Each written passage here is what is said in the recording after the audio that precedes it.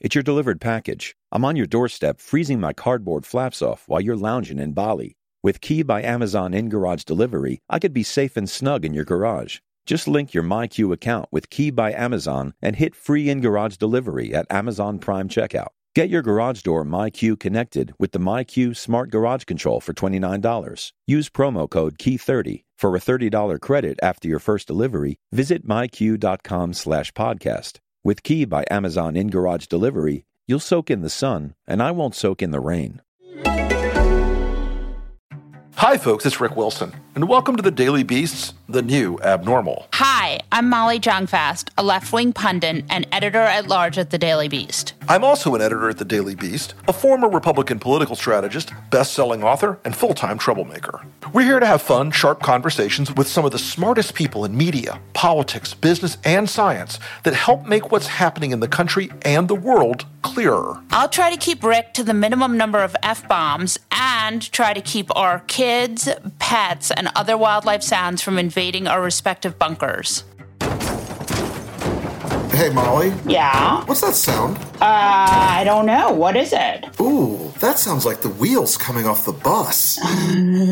Are you sure it's not Mike Pence's hair fly from last night? You know, the hair fly is a very symbolic moment. I think the hair fly got stuck in his hair because it was in there for 2 entire minutes, and that's the longest. I mean, we better hope that fly wasn't a woman, because otherwise Mother Pence would be very under the eye. It's adultery. I believe I'm going to refer to him now as Mike Pencilbub, Lord of the Flies. I don't know. You know, I've had this theory for a long time that his hair is actually shellacked and sticky, and the fly scenario supports that. You know, the fly scenario was one of those things last night where you thought, maybe it'll be there for a minute. Maybe it'll be there for a second. It was there for over 2 minutes, and the delicious thing about it was one of those public moments where no one could yell, hey, Mike, aside from burning your own ass off in this debate, there's a fucking fly on your head. I'm curious, do you think he burned his own ass off in this debate? I do, but I hate him. And I'm curious to know, you as like more of a sort of normal person.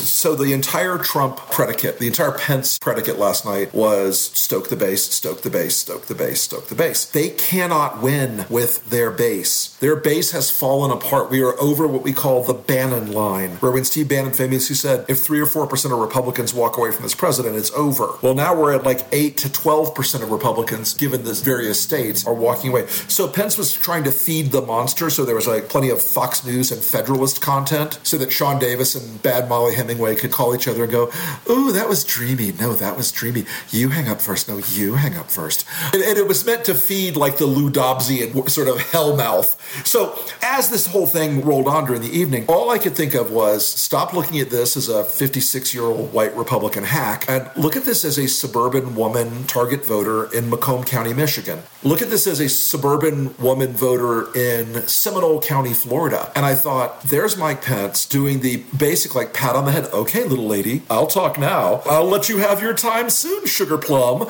I just think that if you're a woman watching that, and I'm not. Tell me, what is it like as a woman watching that? There are many things I can imagine in this world, but I can't directly paper it over that way. But I will say this, I'm an old enough dog in this business to sort of know attitudinally what I've seen in focus groups over the years. And if you were in a focus group, I can promise you the Mike Pence stern-faced, under the eye expression would not have played as well as they like to think. Well, I wrote a piece for the Daily Beast today about being a woman watching that debate. It said that it was just enraging. And I actually thought the lack of respect he showed for Kamala was problematic, but the lack of respect he showed for the moderator was sort of shocking. Well, I like Susan, and she is what was, again, the Trumpian tactic overmatches any standard issue moderator. You cannot bring someone who is a civilized, procedural person to these events. Because even though Mike Pence wasn't as shouty as Donald Trump, he was still as dickish as Donald Trump in every possible respect.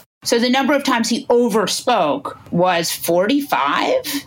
Is that possible? Sure. 9 segments, at least 3 or 4 times, 5 times per segment. Absolutely.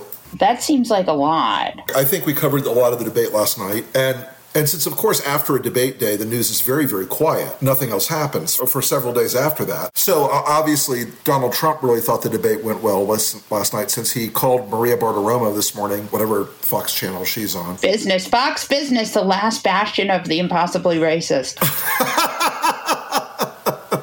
Don't you make Lou Dobbs ask for your papers, young lady. You won't like how it ends. Can you imagine if Lou Dobbs gets me deported? That would be like the greatest moment of my life. Yes, so he called into Maria Bartiromo and said a lot of crazy shit. You know what's funny? Calling Kamala Harris a monster over and over again. As Junior would say, he was very triggered. Yes, well, I would say he was, it was a combination of triggered and ball tripping once again for day 5 of dexamethasone, which he's thinking now like, order me a bucket of this shit because I'm never coming off of it. Yeah, I think that's pretty right on assessment there. But of course, just a rage rant to Maria Bartiromo, his imaginary girlfriend, it wasn't enough for him. The day also had to include Chicken Donald chickening out of the debate like a chicken. And you know why I'm not using another word? Because our editor will say to me, Rick, you can't say over and over again. So I'm going to call Donald Trump a chicken over and over again. Chicken. Donald Trump is a chicken because he won't debate Joe Biden, even over a Zoom. I mean, think about it, Donald. Somebody could sit there with flashcards during the Zoom and help you because you're not smart. You're just not that bright, Donald. Look, this is part of a constellation of bullshit going on in Trump world right now. And some people in Trump world are in a panic. Some are in a depression. Do you guys think that this is just temporary? Trump's going to say he's not doing the debate, or do you think he'll actually come around to the debate? Do you think this is just him acting out in an unstrategic way and then he'll get talked into doing it? What do you think happens from here? Oh, look, I think it's a certainty that Donald Trump, who will come to the opening of a phone booth, will do the debate. He will bitch and moan and complain, and he will finally, in the end, do it. But will he do it online, or will he do it... Well, I think they're going to try to do a fake debate. I think they're going to try to set up a debate stage, and Trump will stand there and hope the cameras come. Look, he needs the audience. One of the reasons he was so terrible at the first debate, for his scale, there was no one there. There were 50 of his people there, most of whom are either paid sycophants or family members, which are paid sycophants. But I think he was so terrible and so off pace because he didn't have an audience to feed off of. That's why the Zoom scares him. That's why a FaceTime interview scares the shit out of him. But he shouldn't have gotten COVID then. No, he should not have gotten COVID, but he's a fucking dipshit, so he got COVID. He's a dumbass. Donald Trump has no one to blame but himself. Oh, wait, hold on. Who did Donald Trump blame today? He said, oh, maybe the Gold Star families gave him COVID. Yeah, that seems like a bad choice. Let's see who I should attack now. And I'm sure these guys are like stepping in, and these guys are like, oh, man, that's a great hit, Mr. President, where they're all actually sinking their heads into their elbows going, oh, dear God, he attacked the veterans' wives. Fuck! How can he do worse than that? What he could do next is go to an animal shelter and for each paragraph of his speech, walk to a cage and snap a kitten's neck. I mean, the guy's just so tone deaf. But he would never get that close to an animal. No, that's true too. Well, he would have Miller do it. And about every third one, he'd say, where are you, Stephen? He'd look back and Miller would be draining the blood from a cat or something, you know. You know, the other thing, Molly, that I've been thinking about is I know I've used Bill Barr for fuck that guy way too many times. Like, he's like the returning and all-time champ right now. Even Donald Trump is in second place. But the fact that today Bill Barr is seeking to weaken the protections against foreign interference in our elections. Yay! Good job, Bill. Heck of a job, Bill. Well, it's a good job for him. Well, I'm just curious, where is Bill Barr? Do we know if he's okay? Did he get COVID too? Supposedly he's isolating, but no one has reported whether he's even been tested, as far as I have seen as of this moment. It's amazing. So, Molly, I'd like to propose a new national standard for public humiliation. Would you like to name that the unit of measurement in that standard? Yes. Tell me. I think you should name it for us. What should it be? You tell me. I think it should be a Pascal. On a scale of 1 to 10, with 1 being sort of, they discovered me in college wearing a gold lame bikini in a male dance troupe, which, America, just so you know, that is not about me, to a solid 10, which is being shoved into a squad car in Fort Lauderdale after having been part of the Great Campaign robbery, but being shoved shirtless into a squad car on tape being recorded because you were upset because your wife wouldn't have sex with you because your name was Brad Pascal. Therefore, it is now a Pascal. I don't understand how he said he's like best friends with the police, and yet all of this really embarrassing shit has come out. The reality of Brad Parscale is that in Florida, the public records laws are very, very broad, and it's very hard to keep body camera footage that isn't involved in an actual fatality out of the public record. And so everything that happened that day, everything that Brad or his wife said that day, will come to light.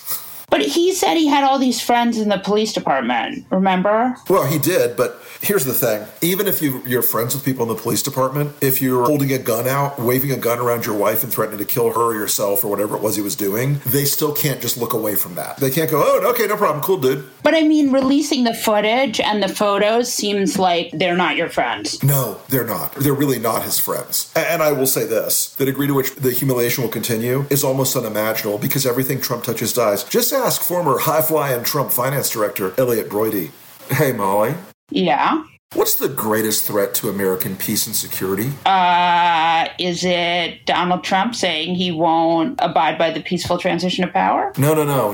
What's the most dangerous group in the country? Is it white supremacists? No, God, no. With those guys, they're just like a Rotary Club. Who's the most dangerous group? I think the president's only mentioned them several million times. No, I have no idea. Tell me who. Molly, you know perfectly well the most dangerous group in America is Antifa! Which is why I was so shocked this morning to discover that a group of Antifa, far-left progressive Antifa members, had been arrested by the FBI in a plot to kidnap Michigan Governor Gretchen Whitmer. That doesn't sound right. These Antifa members were so committed to their George Soros-driven progressive worldview that they engaged in an ongoing conspiracy to target the police who protected her, use explosives and guns to kidnap the governor of a state. I'm shocked that we're letting Antifa get away with this kind of thing. Yeah, I don't know how Antifa does it. Oh, wait, I'm sorry. It wasn't Antifa. I guess I should have read on to the first paragraph of the article. It wasn't, in fact, Antifa, the imaginary group that Donald Trump's followers spank themselves to sleep thinking about. It was, in fact, a bunch of right-wing militia assholes. Yeah, who could have seen that coming? I'd like to make famous 6 of them. Mr. Adam Fox, Ty Garbin, Caleb Franks, Daniel Harris, Brandon Caserta, and Barry Croft of Delaware. All these other guys are from Michigan, and this one guy's like,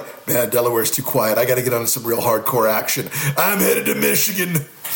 So the FBI said that they wanted to try Whitmer for treason, and they were going to snatch her from her vacation home. It serves her right for having a vacation home, right? Right. Well, they talked about murdering tyrants and so on. And look, I get the whole sic semper tyrannis thing, but if that applies to Gretchen Whitmer, y'all better be careful because that's a pretty low bar for tyranny right there. Well, they're mad about the stay-at-home orders, which, remember, it was Trump who said, liberate Michigan. Yes, he did. And you know what he was? Responsible for a COVID spike right after. You know, amazing how that works out. Yeah, who could have seen it? Who could have imagined that could have happened? So yes, Governor Whitmer, we're glad to hear that she's a guest of the show in the past, and we like Governor Whitmer, and we're glad that a bunch of vicious far-left progressive Antifa members, right-wing Trump suck-up members of a cosplaying militia fucked up and weren't able to kidnap her.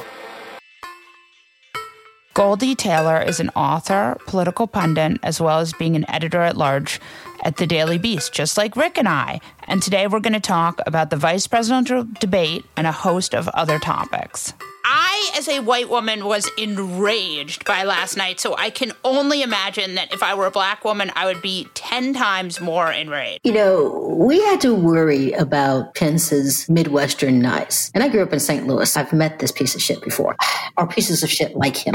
And so what happens is, you know, you get this guy, and he's always white, and he always has boxy hair. I mean, maybe not the fly. He's always genteel when he tells you you shouldn't be in the room with him. He's always genteel when he tells you that because of his madness, his whiteness, his superiority, that he's better than you. When you jump in on someone else talking, you're inherently saying that what you have to say is more important, more relevant than anything that could be coming out of their mouth at that time. And so that's the very core of jumping in on somebody. But he did it with such aplomb last night. And he did it to the moderator, Susan Page, repeatedly. He did it with such aplomb last night that I really was sort of taken aback. If there were, but for gravity and law enforcement, I might have dive choked him from my living room last night. Well, you're in Atlanta, so it's far to go. It is gravity. I did mention physics.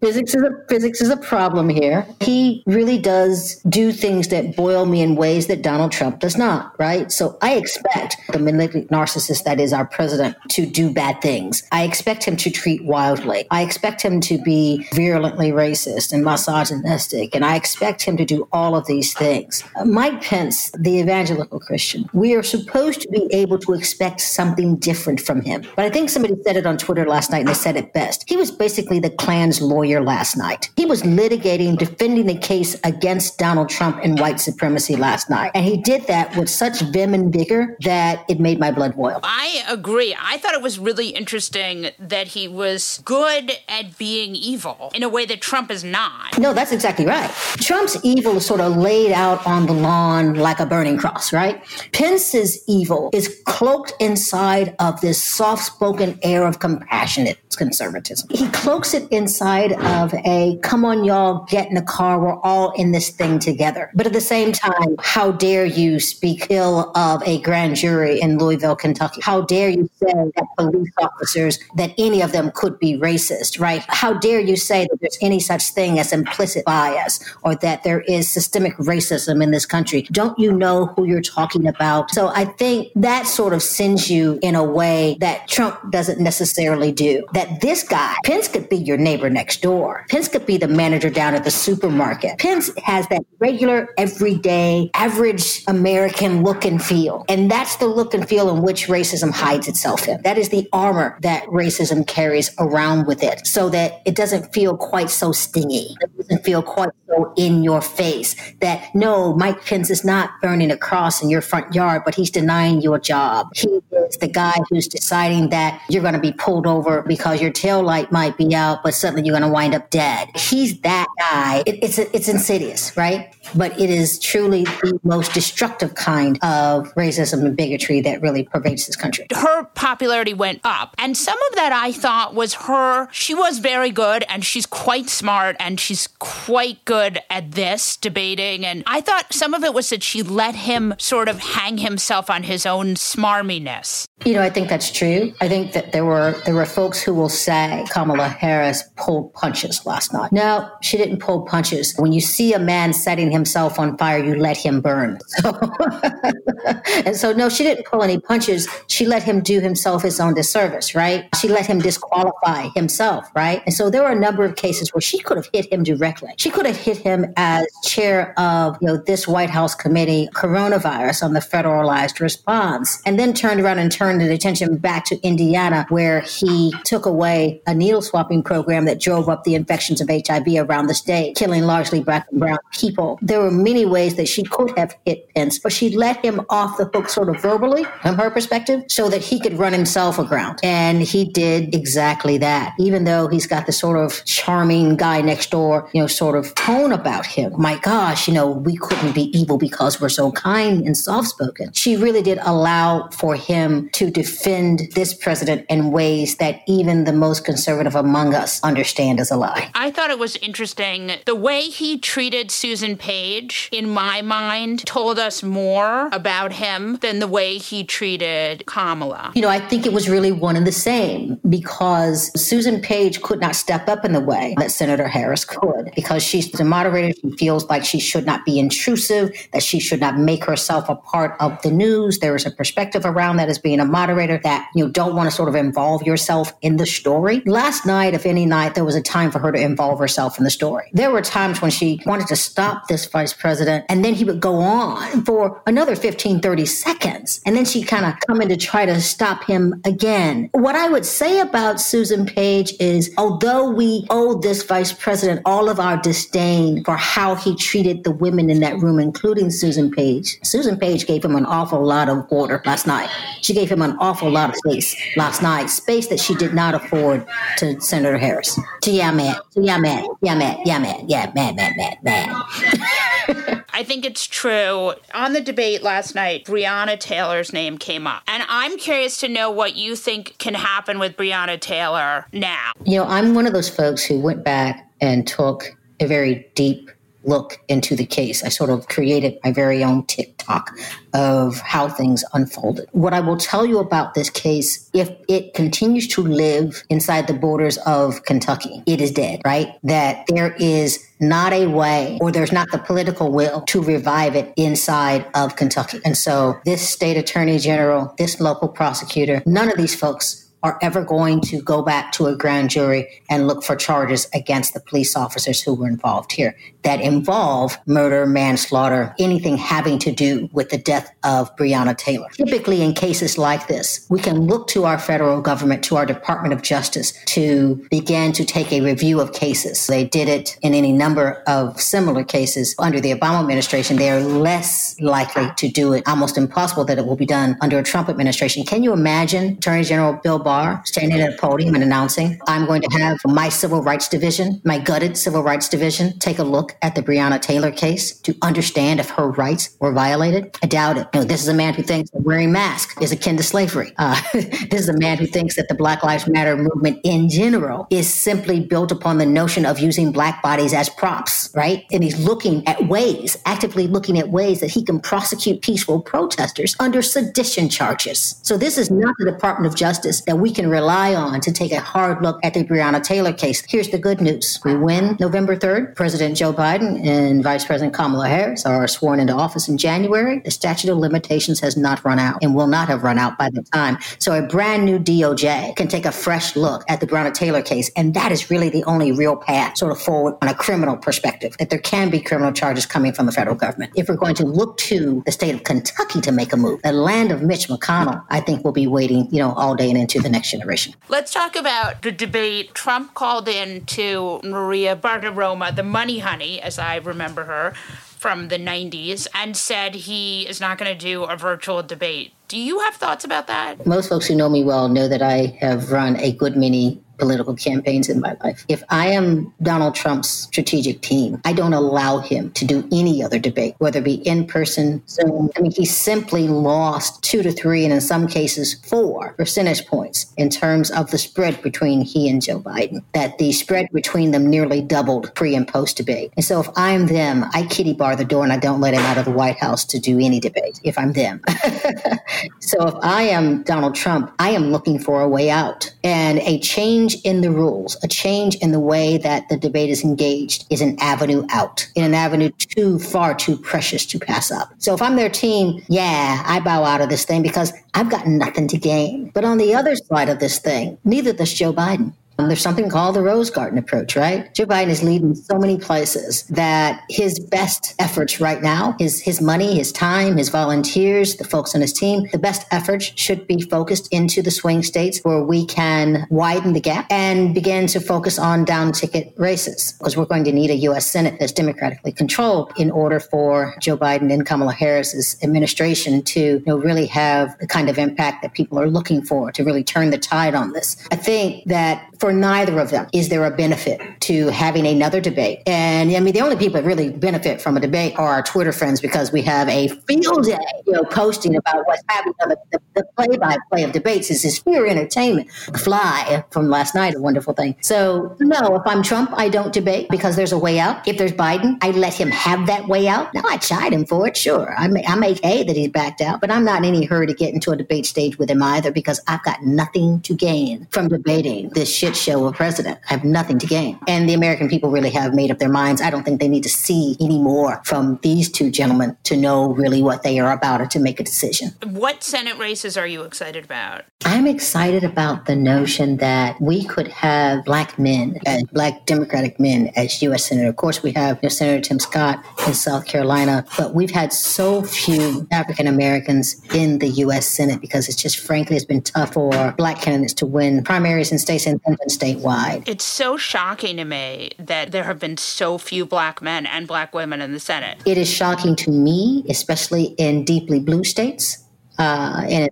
especially in areas that we control so much of Dem primaries, that more have not risen through the ranks really before. And so you've got Kamala Harris, of course, but she's only the second black woman. She's only the second black woman after Carol Moseley Braun. And then I think you had an appointed fella in the U.S. Senate. So I am excited that Mike Espy is rising. I am excited that Raphael Warnock is rising really here in Georgia, and that now he is leading a very packed field that includes Kelly Loeffler and Doug Collins here in the state. And so I am excited that there are African-American men who have risen to become their party's nominee and who have a real shot at winning in November. I'm excited about the notion that we can, I think, look forward to capturing the U.S. Senate as a majority and extending that lead. And so I think Mark Kelly out in Arizona and what he's going to do to Martha McSally is going to be downright delightful. Really to watch, downright delightful. And so there are a couple of races that I am super excited about. I wish Amy McGrath was closer in Kentucky. I don't think that's a win that we get to pick off, although it's exciting to watch her rise. But I think in the places where we can win, the places that I think we're going to have a flip, I think... What about Jamie Harrison? Oh, God, how did I forget that? Of all the places that I'm most excited, right? Of all the places that I'm most excited, Jamie Harrison lights up my soul. And from very early on, I watched his very initial story come out when he talked about where he had come from and where he was going. There are lots of rags to riches stories out there, but there is something so compelling about Jamie Harrison and his spirit of service that kind of wanted to get aboard early. And by the way, I was skeptical as to whether a black man could win outright in South Carolina who wasn't a Republican. But Jamie Harrison has proven us wrong again and again and again. And I think that our friend Lindsey Graham has real problems ahead. I think that Susan Collins could lose. I think Joni Ernst could lose. I think that there are places that we could have such a significant number of Senate seat pickups. And frankly, I think the number will be historic. As Donald Trump would say, unlike any you've ever seen.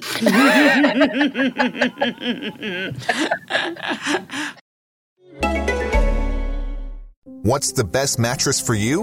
Well, if you're an egg or a kitten, check out the competition. But if you're a human person, put your body on a Nectar mattress. As well as award-winning layers of comfort, you can sleep easy knowing you got incredible value. Mattresses start at just $499, and you get hundreds of dollars in accessories thrown in, as well as a 365-night home trial and a forever warranty. Go to nectarsleep.com.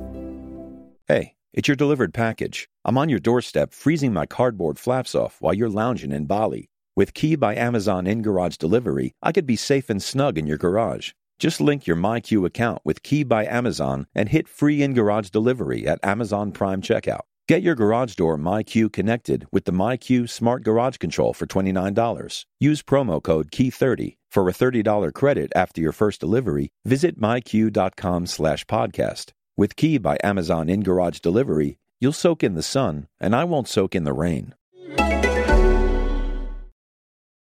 Before we get into things, we have a fun little treat. There are so many insane things happening in the world right now, and 2 episodes a week just aren't enough to cover it all. So, The New Abnormal is going to release a limited run series of bonus interviews over the next few weeks for Beast Inside members only. We'll release a new one each Sunday, but listen carefully. Only Beast Inside members will have access to these. So, head over to thenewabnormal.thedailybeast.com to become a Beast Inside member now. That's newabnormal.thedailybeast.com.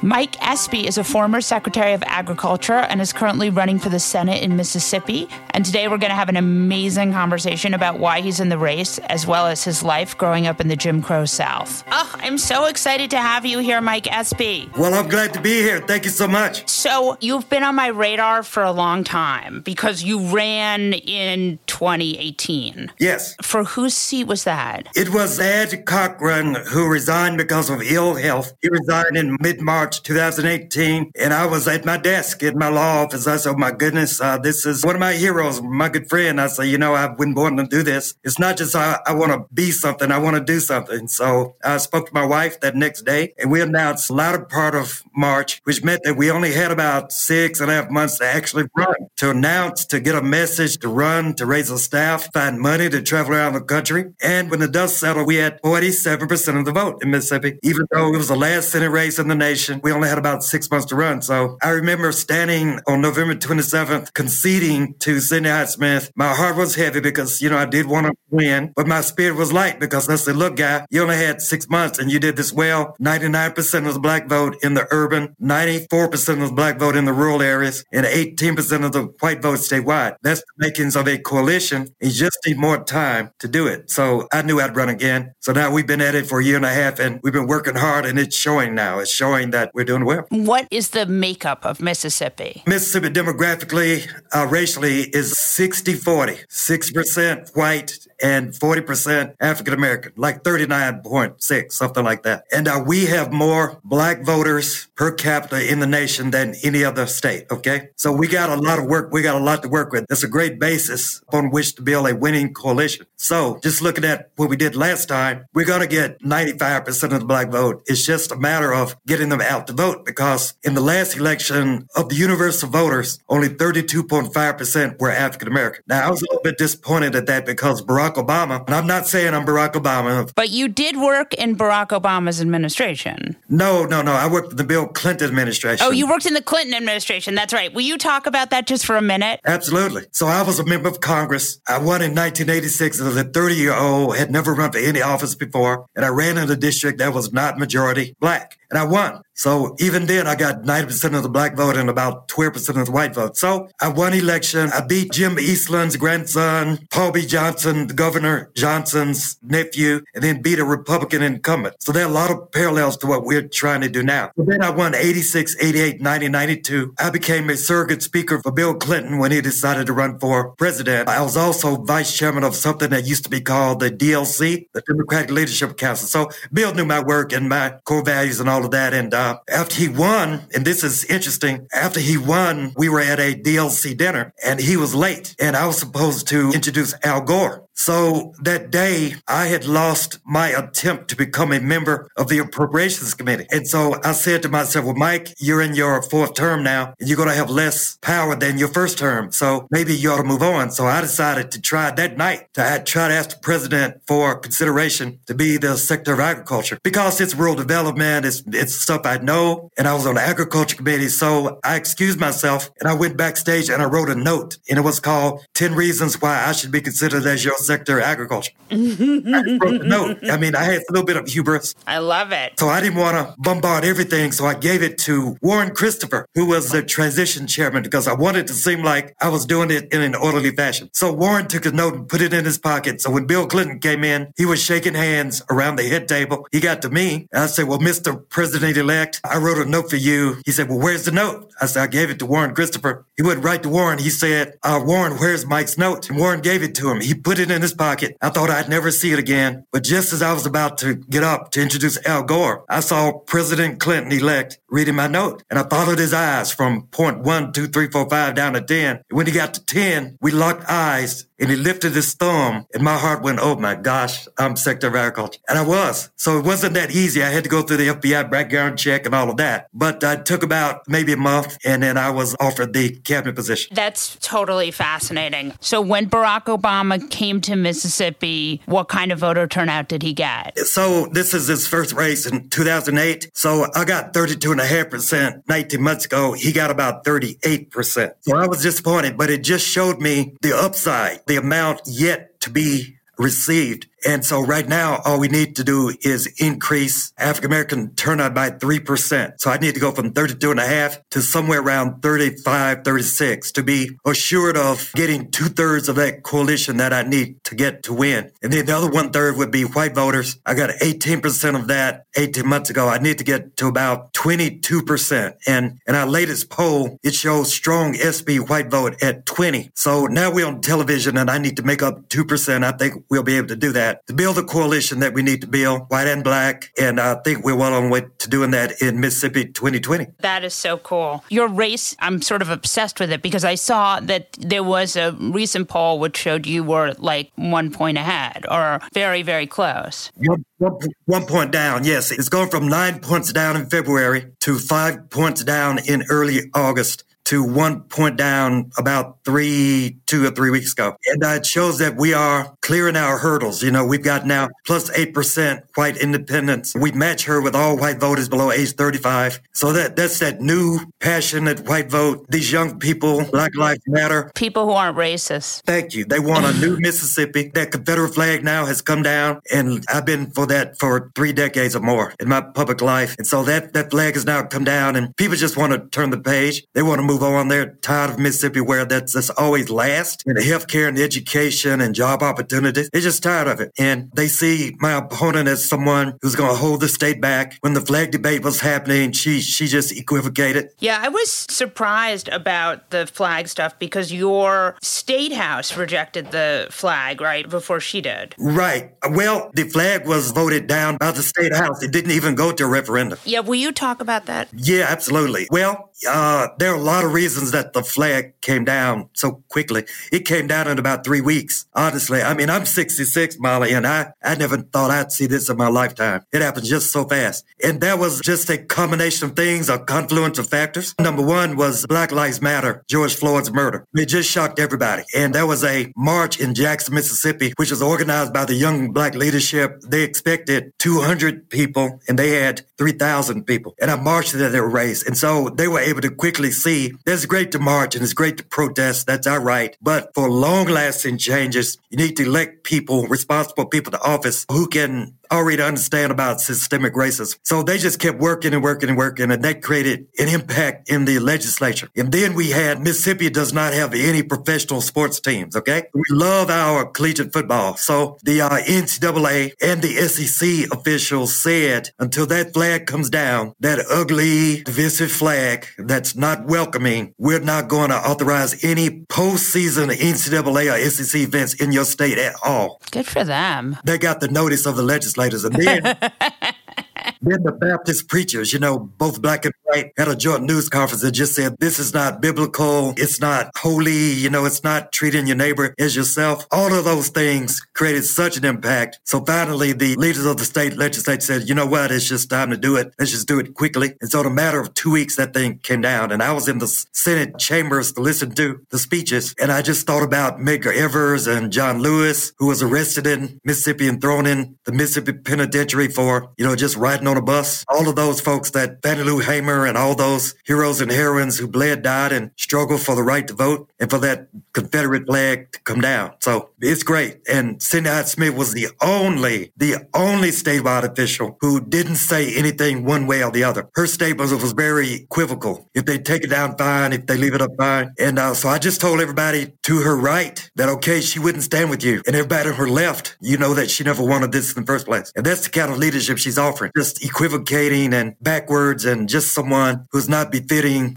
where the state wants to go in the third decade of the 21st century now. I'm curious because you are in this state, so you really see what's going on. Do you feel that things are changing in Mississippi? Yeah, for sure. Because between 2018 when I lost, we got 47% again. And now when I'm running again, we've had a state election. We've created, it's almost like we had to run before to win now. The lessons I've learned is that we didn't have enough time to create the political infrastructure we needed to win. And we already tested it in 2019. So I'll just give you 3 examples very quickly. The white voters in Mississippi are becoming, in many areas, becoming purple and maybe even blue. And they're in the suburbs, the college towns, and Mississippi Gulf Coast. So in 2019, we supported an African-American nurse who ran for the state legislature 3 times before and lost 3 times. And we got behind her. We gave her our data, our endorsement, and we door knocked with her. She ran in a Memphis suburb of Mississippi where Donald Trump flew in the 2018 cycle against me. It's a very red place, but it's purple enough now in certain places. So she won that district by 14 votes. So now she's in the Mississippi legislature. There was a young white lawyer, age 32 2 ran against a 30-year Republican incumbent. She beat him by 2,000 votes in the suburb of Jackson. And then there was an African-American man who ran for Central District Highway Commissioner. In Mississippi, they have 3 districts, Northern, Central, and Southern. The Southern is a microcosm of what I need to win in the state. On the west side, it's the Mississippi Delta. Extremely poor, not informed, not well-educated, and all of that you would expect. And then it goes all the way east to the college towns where you have the white students, upwardly mobile, higher income. And he ran in that district and won. He's the first African-American to win this district in the history of our state. And we got behind him, supported him. I spoke for him, gave him money, gave him data, and he won. So I can see it happening. It's happening. And we can see it in our polling. Besides your time in Washington, you've lived in Mississippi, right? Yeah, I was born and raised in Mississippi. I left here, vowing never to return. I'm 66, Molly. I grew up in the height of Jim Crow. I remember all of that. Colored fountains, water fountains, white water fountains. My mama going to the dress store and the white dress store person telling her she had to buy it if she's going to try it on, and waiting in the garage of my doctor's office while the white patients went in the front door. I remember all of that just so vividly. So I grew up in it, and my reason for wanting to leave is because my twin sister and I integrated an all-white public high school in 1968. Now, this is way after Brown v. Board, but it's Mississippi, so... It's Mississippi, and they weren't enforcing it. So my parents sent my twin sister and I to this school, and it was the worst experience of my life. We were 17 black students among a student body of 800. I mean, every day I had to fight. I run from a fight every day. I'm being called the N-word. One day I'm in chemistry class, and my teacher, Dr. Richardson, sprays me with a high-pressure water hose all over, foam all over, and I just left the class, never returned, got a D in the class. And I said, Lord, if I ever just can get out of this state, I'm never returning. So I went to Howard University 10 years before Kamala did, and then I went to law school in California on the full scholarship, expected to live there, but my father died. So I returned to the state, helped my mother with the business. Then I stayed. I'm here, and I became a legal service lawyer. But then after that, I became the first black assistant Secretary of State, first black assistant Attorney General. Then I ran for Congress, won the first time in 1986, won 4 terms, then Cabinet Secretary, ran for Senate, of course, 18 months ago, did well, and now running again. So, I tell everybody, been through all that Jim Crow stuff, and I'm not repeating it just to make you feel guilty. No, it's history. I mean, it's like my relatives lived through the Holocaust. We have to talk about the past. It's so important. It makes me feel like we need to hear about it. I mean, I tell my wife, it's all over my video, and I just tell them, I'm not saying this to make you feel guilty. What your grandfather did or your great-grandfather did, I mean, that's what they did. But you have to acknowledge that it happened, and so we can never repeat this. We have to be responsible, one to the other, move forward together with the new vision for the state. And I'm the one to help us move forward. And I also feel like there's a phenomenon that I've seen over the midterms, and I'm curious to know if you've seen this or if this is just my white liberal fantasy. There has been a movement of African Americans moving back to the South. Yes. And running for office to really represent themselves. Yes, you're right. I mean, they're moving to all parts of the South, and it's for the cost of living is a little bit less. The weather is less. It's August, the dead of the summer. I mean, the weather is pretty pleasant. Have all these weather vicissitudes that you have elsewhere. So, yeah, they're coming back, and they're coming back. They're educated. They're informed. They've seen other things happen. They have best practices that they can implement, and they're coming. We welcome them. That's why the black population is growing like it is. 40% in Mississippi. 40%. I mean, it's not like that anywhere else in the nation on a per capita basis. Doesn't that feel like a way eventually to heal some of the past, is to have African Americans holding high office, fixing the government? Right. Yeah. Once you have an example, you have the example. So that's why I tell all of my friends and some of the democratic institutions, and they're reticent to support races like mine. They are now, and I'm so happy. We're doing really, really well. But I tell everybody it's a catch-22. They ignore you until you can prove your viability. Right. You can't prove your viability if they ignore you. Right, exactly. And then here in Mississippi, we got a lot of black folks, but 20% of them are desperately poor. And within the 20% of the population that are below the poverty level, 60% of them are in this category they call persistent poverty, poor for 3 decades. So those folks they can't give me $20. They don't have the discretionary income to give me $50 for a political campaign. You can't write it off on your taxes. So that's why I tell everybody they'll vote for me, but they don't have the discretionary income to give to us. So we have to reach out and ask for help elsewhere, which is what we've been doing, and people have really been responding lately. It's so exciting to me. Tell me about when you go to the Senate, how can you help the people of Mississippi? Well, first thing is there's a statue there that I'm going to take down. There's 2 statues. One is the head of the Confederacy, but the other is a guy called J.Z. George, who wrote the 1890 Constitution of Mississippi that stopped Reconstruction. We used to have 2 black senators in Mississippi. Both of them were from Mississippi. Once that Constitution came in, everything was gone. Blacks couldn't vote anymore, and rise of the Klan and all of that. So he has been celebrated in marble in the Senate, and I'm going to get that down. That's like the flag, it's symbolic. What I'm going to do materially is I'm going to be the healthcare senator. So in Mississippi, it's the number one issue in the campaign because, Molly, it's the number one problem in the state. We have so many folks afraid to go to the doctor because they can't pay the bill. So we do have, under the ACA, the Affordable Care Act, we have Medicaid expansion. There are only 13 states in the nation without it, and Mississippi, unfortunately, is one of them. And I'm going to try to get that reversed because the day we can do this is the day that 250,000 Mississippians would have the benefit and the confidence of having medical insurance. So the diabetes and the hypertension and the arthritis, whatever it is. And the coronavirus, too, right?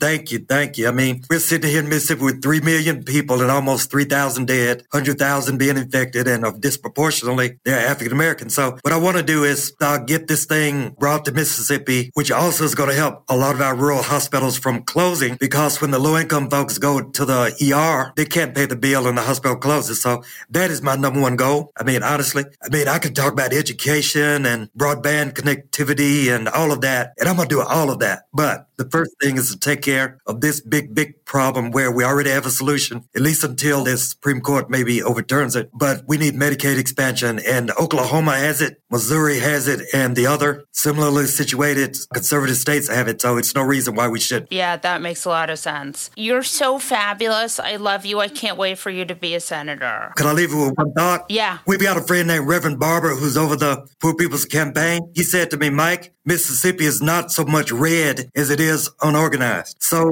that's why we've had a legacy of disinvestment in Mississippi where people just haven't given. So anyone who can give, we certainly want them to do that. So, Rick Wilson, who's your fuck that guy today? You've never heard of my fuck that guy this time, but I'm going to make him famous, a little more famous than he already is. His name is Harlan Z. Hill. He has me blocked. He has you blocked? Oh, Molly, I am so sorry. It's very sad. That is a loss for you in many ways. Harlan Hill is a board member of Real Donald Trump and his campaign. He's the president of the Logan Circle Group, a PR firm, which, I'm sorry, but if you're in PR, maybe you don't call the future vice president of the United States an insufferable lying bitch. Multiple times. His Twitter handle, for listeners who are curious, not that I would ever suggest that you do anything at all to harass him, is at Harlan, Harlan, Harlan Z. Hill, CEO of the Logan Circle PR Group, who tweeted, Harris comes off as such an insufferable lying bitch. Sorry, it's just true. Yeah. And then he tweeted like 5 more times. My favorite response to him was, incel much? But he's my fuck that guy today because these people lose their shit if you say anything about Donald Trump's hair or his attitude or his behavior or his weight, or if you say that he's married to a mail-order bride or anything like that. They lose their damn minds. But that's pretty much par for the course right now. And Harlan Z. Hill, you're my fuck that guy, and now I will never think of you again. My fuck that guy is Mark Meadows, the Trump chief of staff who has been trying to get COVID to show his allegiance to dear leader. He had a big wedding for his daughter in May, and that broke all these social distancing rules while the rest of us were staying home and trying not to get each other sick. He was having another super spreader event, which seems to be now the Republican brand. Well, I would say this, if you're looking to get your vid on, you should go to any Trump rally. He's about to go back out on the trail and have many of them. And I'm sure that his caddy, Mark Meadows, will be happy to accompany him unprotected in every way to show his faith and love of the Lord Trump. It really is a death cult. Yes. I mean, we joke about it being a death cult, but it's actually a cult of people who actively now court a disease which can be fatal. On that note, we'll wrap up this episode of The New Abnormal from the Daily Beast. In future episodes, we'll be talking with smart folks from the Daily Beast and beyond, from media, culture, politics, and science, who will help us understand what's happening to our country and the world. We hope you'll subscribe to us on your favorite podcast app and share the show on social media. We're just getting started and don't want you to miss an episode. If you'd like to follow us on Twitter, I'm Molly Jongfast and he's the Rick Wilson. Thanks so much for listening, and we'll see you again on the next episode.